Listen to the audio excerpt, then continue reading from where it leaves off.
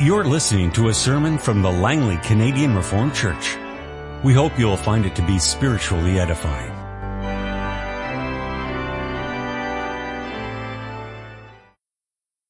The scripture reading this afternoon is taken from the book of Deuteronomy. Let's turn to chapter 6. We'll read the verses 13 to 25. Fear the Lord your God, serve him only, and take your oaths in his name.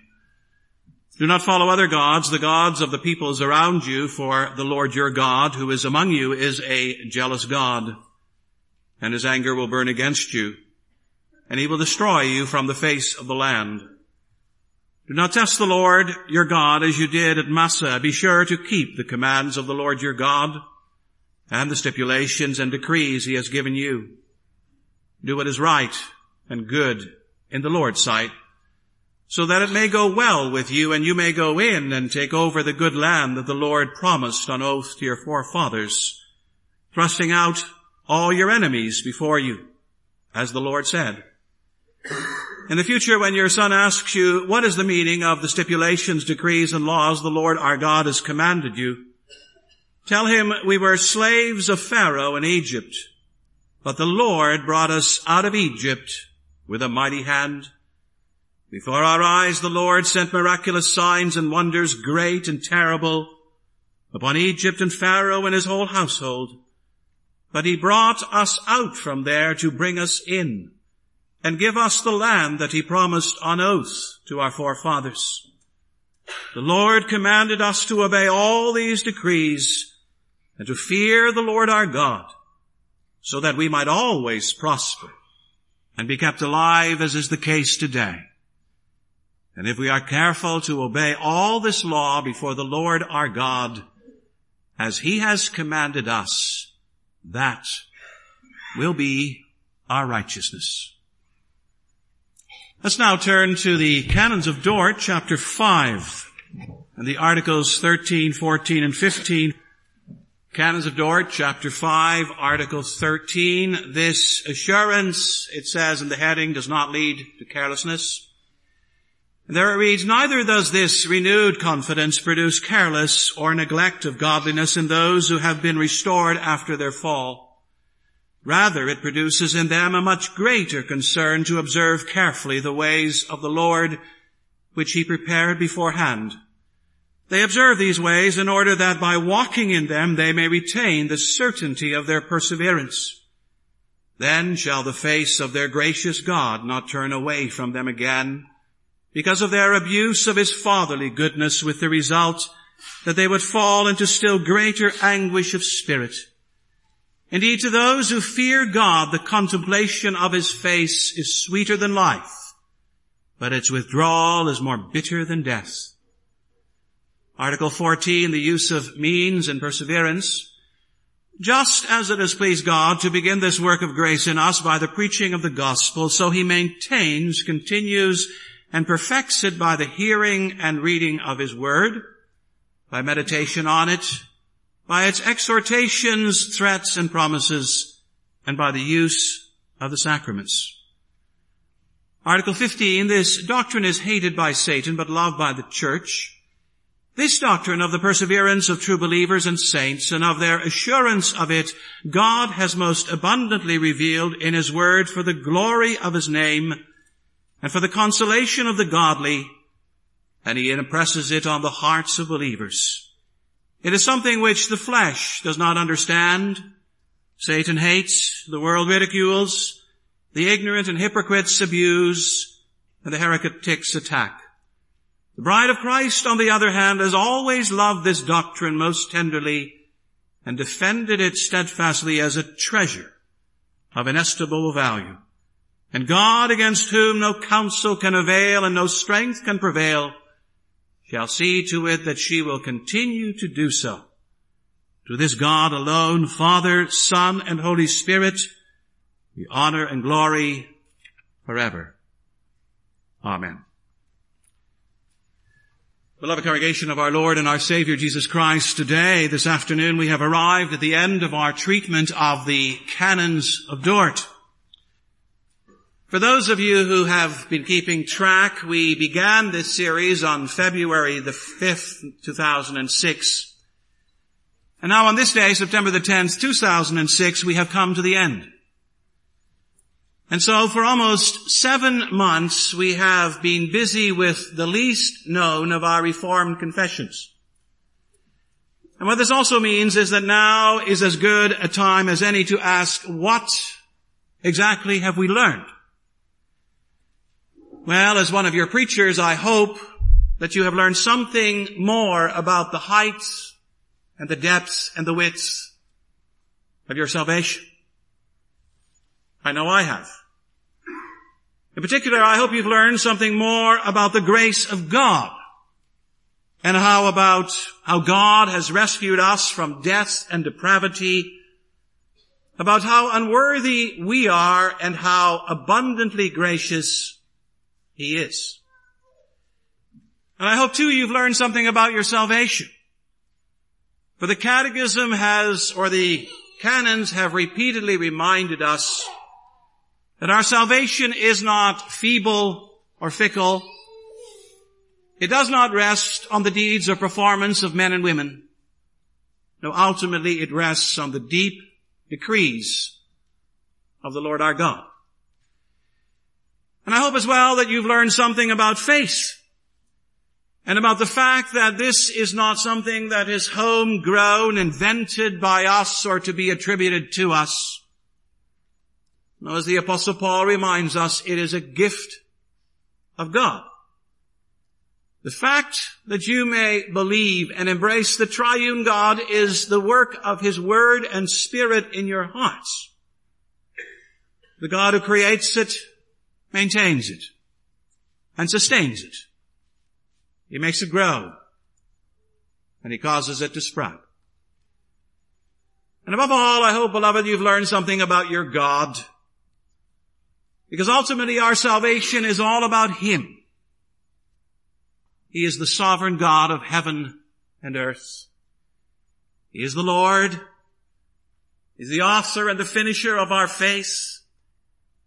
And He deserves all the credit, as it says at the end of Article 15, to this God alone, Father, Son, and Holy Spirit, be honor and glory forever.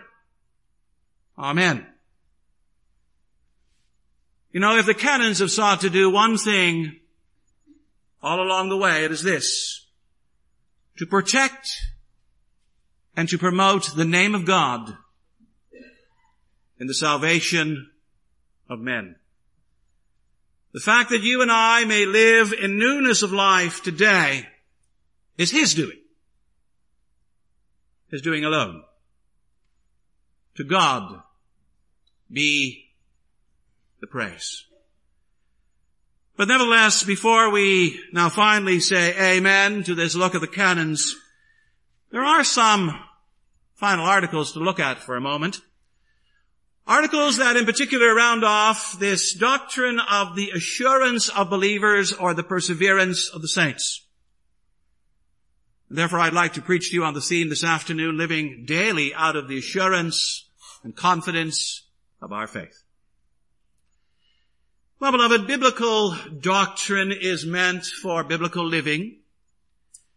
And you can say the same applies here. We are not just to be in theology in order to know more, but ultimately to live better and closer with our God. So in a way, what does this teaching about assurance, how does it make an impact on our lives? Well, for an answer, you can turn, first of all, to Article 13 of the canons here. And now I think I must tell you that the heading here is a bit off the mark.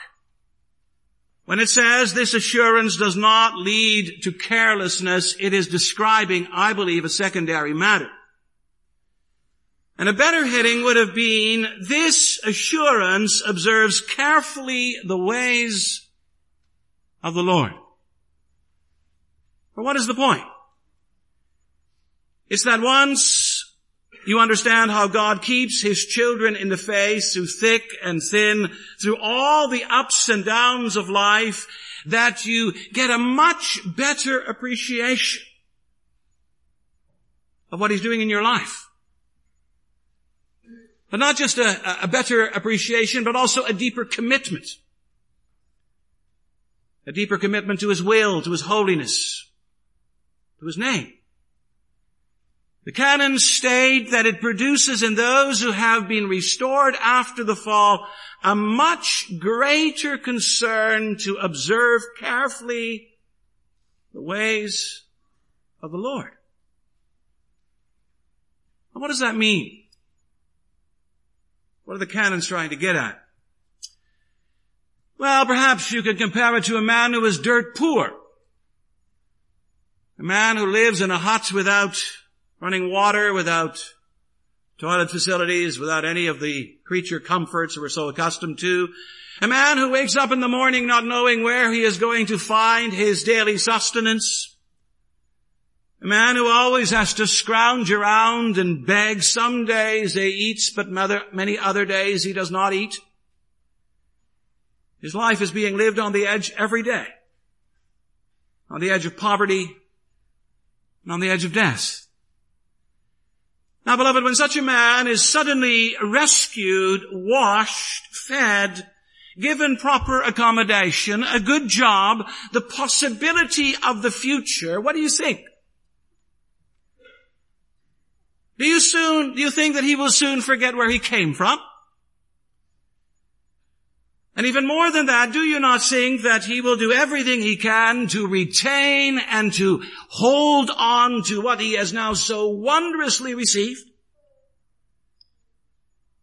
Surely he will do everything he possibly can to keep his newfound wealth and status and affluence.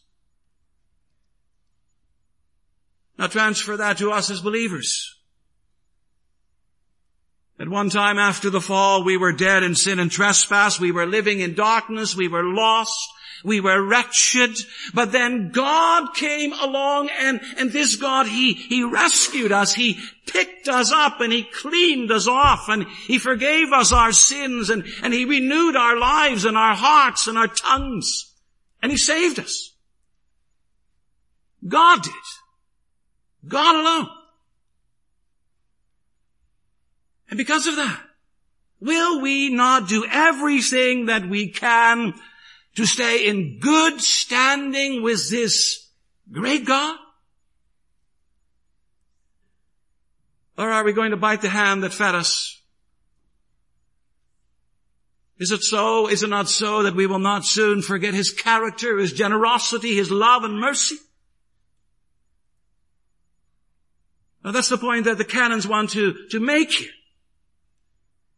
A man who has received so much, a woman who has been so abundantly blessed by this God will not soon wander off into carelessness and indifference. No, they will keep a constant eye on their Redeemer God. They will stick as close to Him as they can. They will do His will eagerly. They will latch onto Him as nothing else in this life. And beloved, in that connection, it should also be noted that twice in these articles, the canons refer to the face of God. Those who have been rescued by God want to make sure that His face is always turned towards them and is shining upon them. They want God to look at them. They even long to see His face. And surely we can understand that. A bad habit that some people have is that they talk to you but they don't look at you. Sometimes people may even have their back turned to you and they're talking to you. Well, in addition, it may be said that when people get mad, we sometimes even refuse to look at those who are the reason for our anger. In a way, that's how we show our disgust. That's how we get even. That's how we let someone know that they have really, really offended us. We don't even want to look at them. Well, something similar is going on here in this language of the canons. The true believers say the canons want God to look at him or her.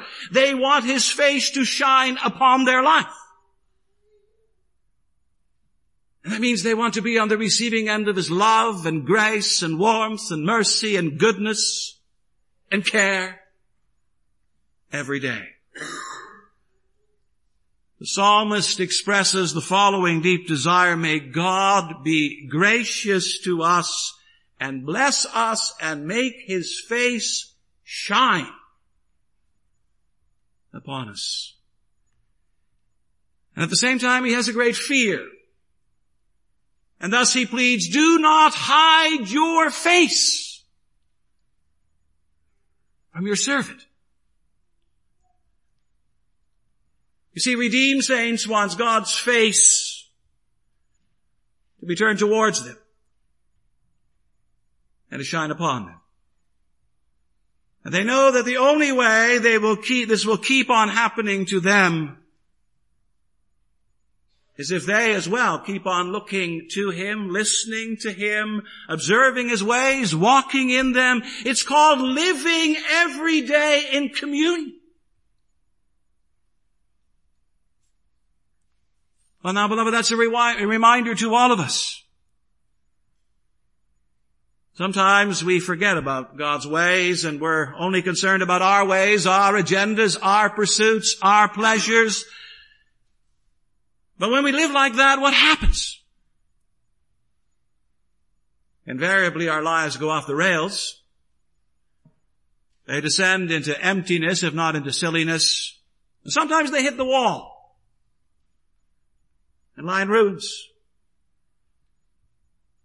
But the canons, according to the scriptures, remind us that that need not happen, and it will not happen if we remain sensitive to the Lord and his ways, if we live in daily fellowship with him, if we listen to his word and follow his direction.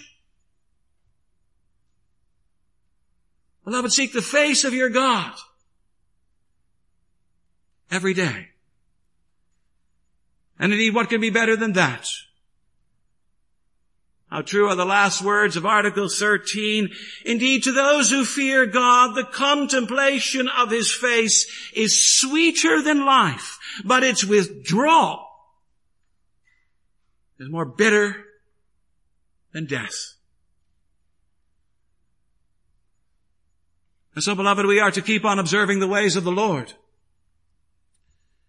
But at the same time, we are also, the canons remind us, to occupy ourselves with the means of grace. And what are those means of grace? Well, Article 14 reminds us the preaching of the gospel and the use of the sacraments. There are these two means, these two instruments that God uses to keep us in the faith. And the first is the Word. The canons state that this work of gracious assurance is maintained, continued, and perfected by its hearing and its reading. Quite simply, hearing and reading the Word keep one in the faith. And of course that doesn't come as a surprise to you, does it? We've entered into the month of September, and it's a month that's connected with schools reopening, with catechism classes soon recommencing, and also with Bible study groups once again beginning to meet.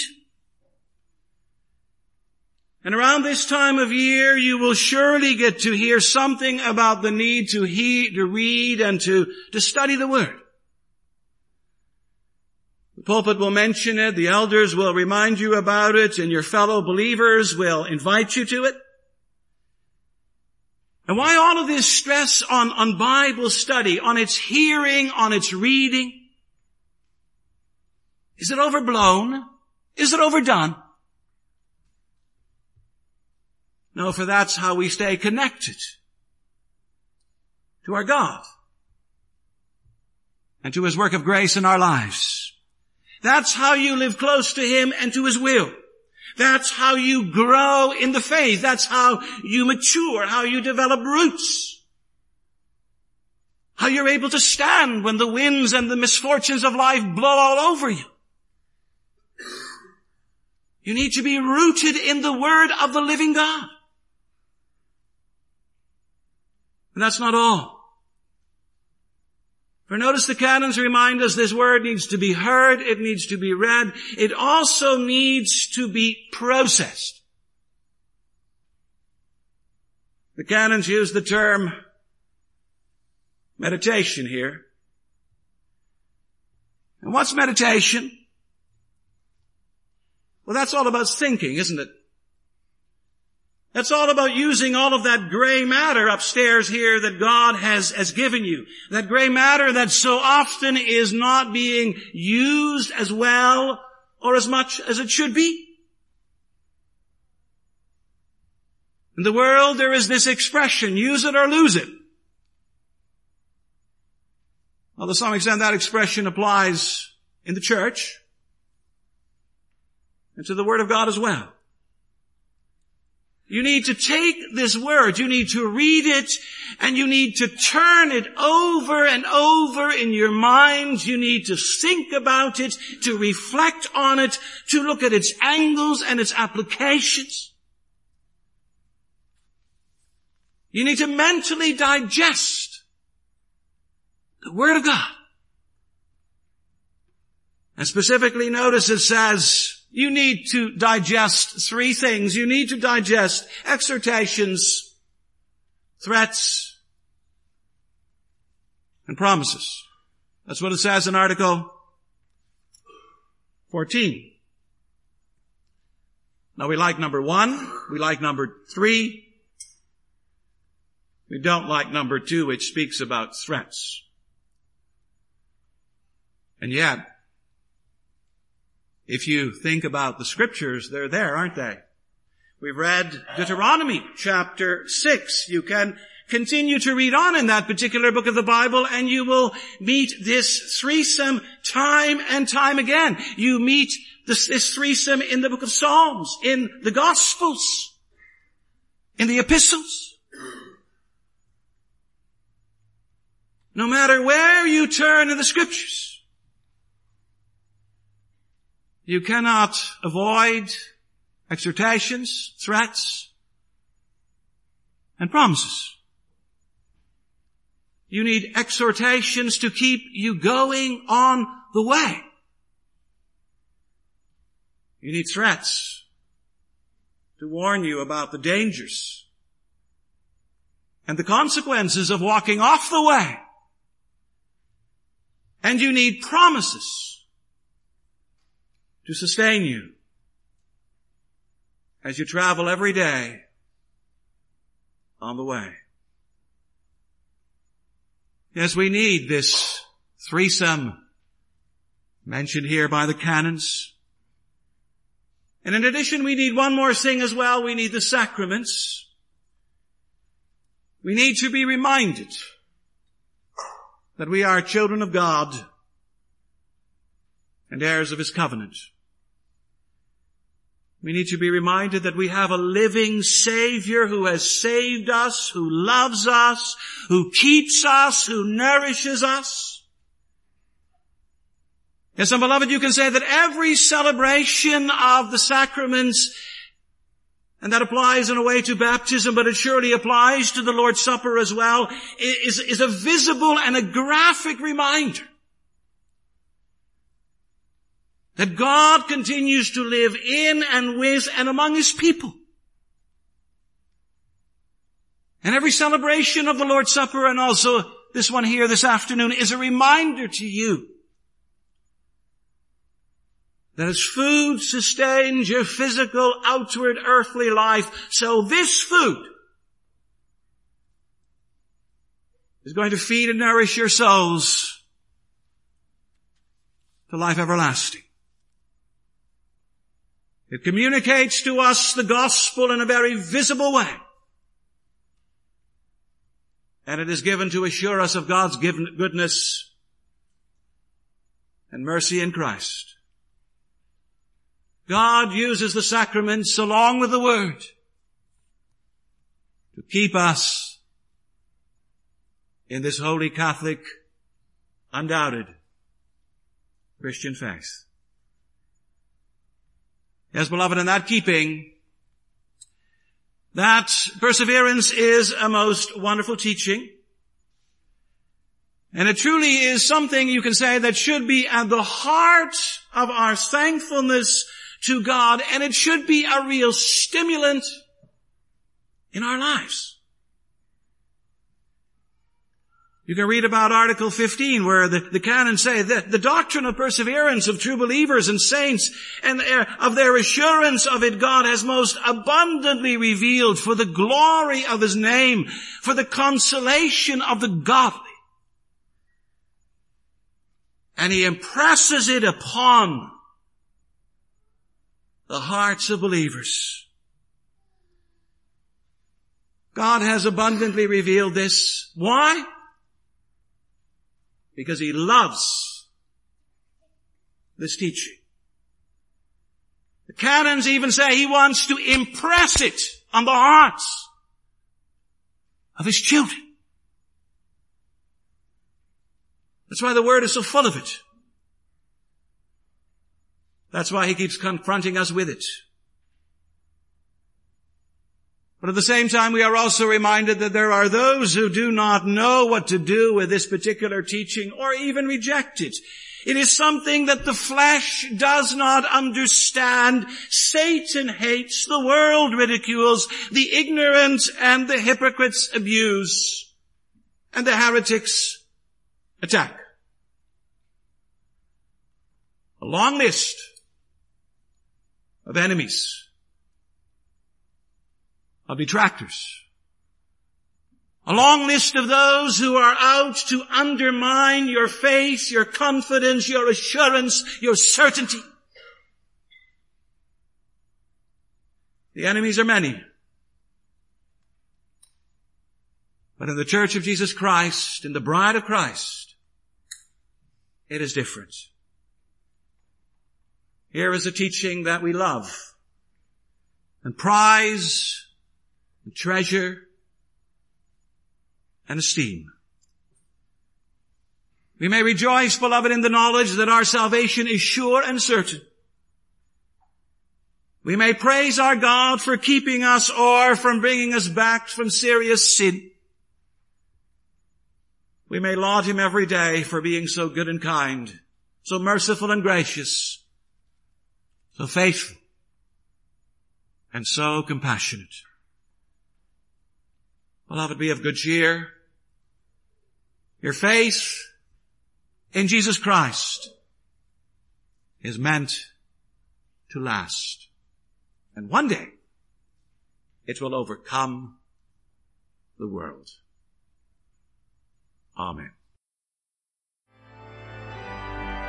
This has been a sermon from the Langley Canadian Reformed Church. For more information, please visit us on the web at www.langleycanrc.org.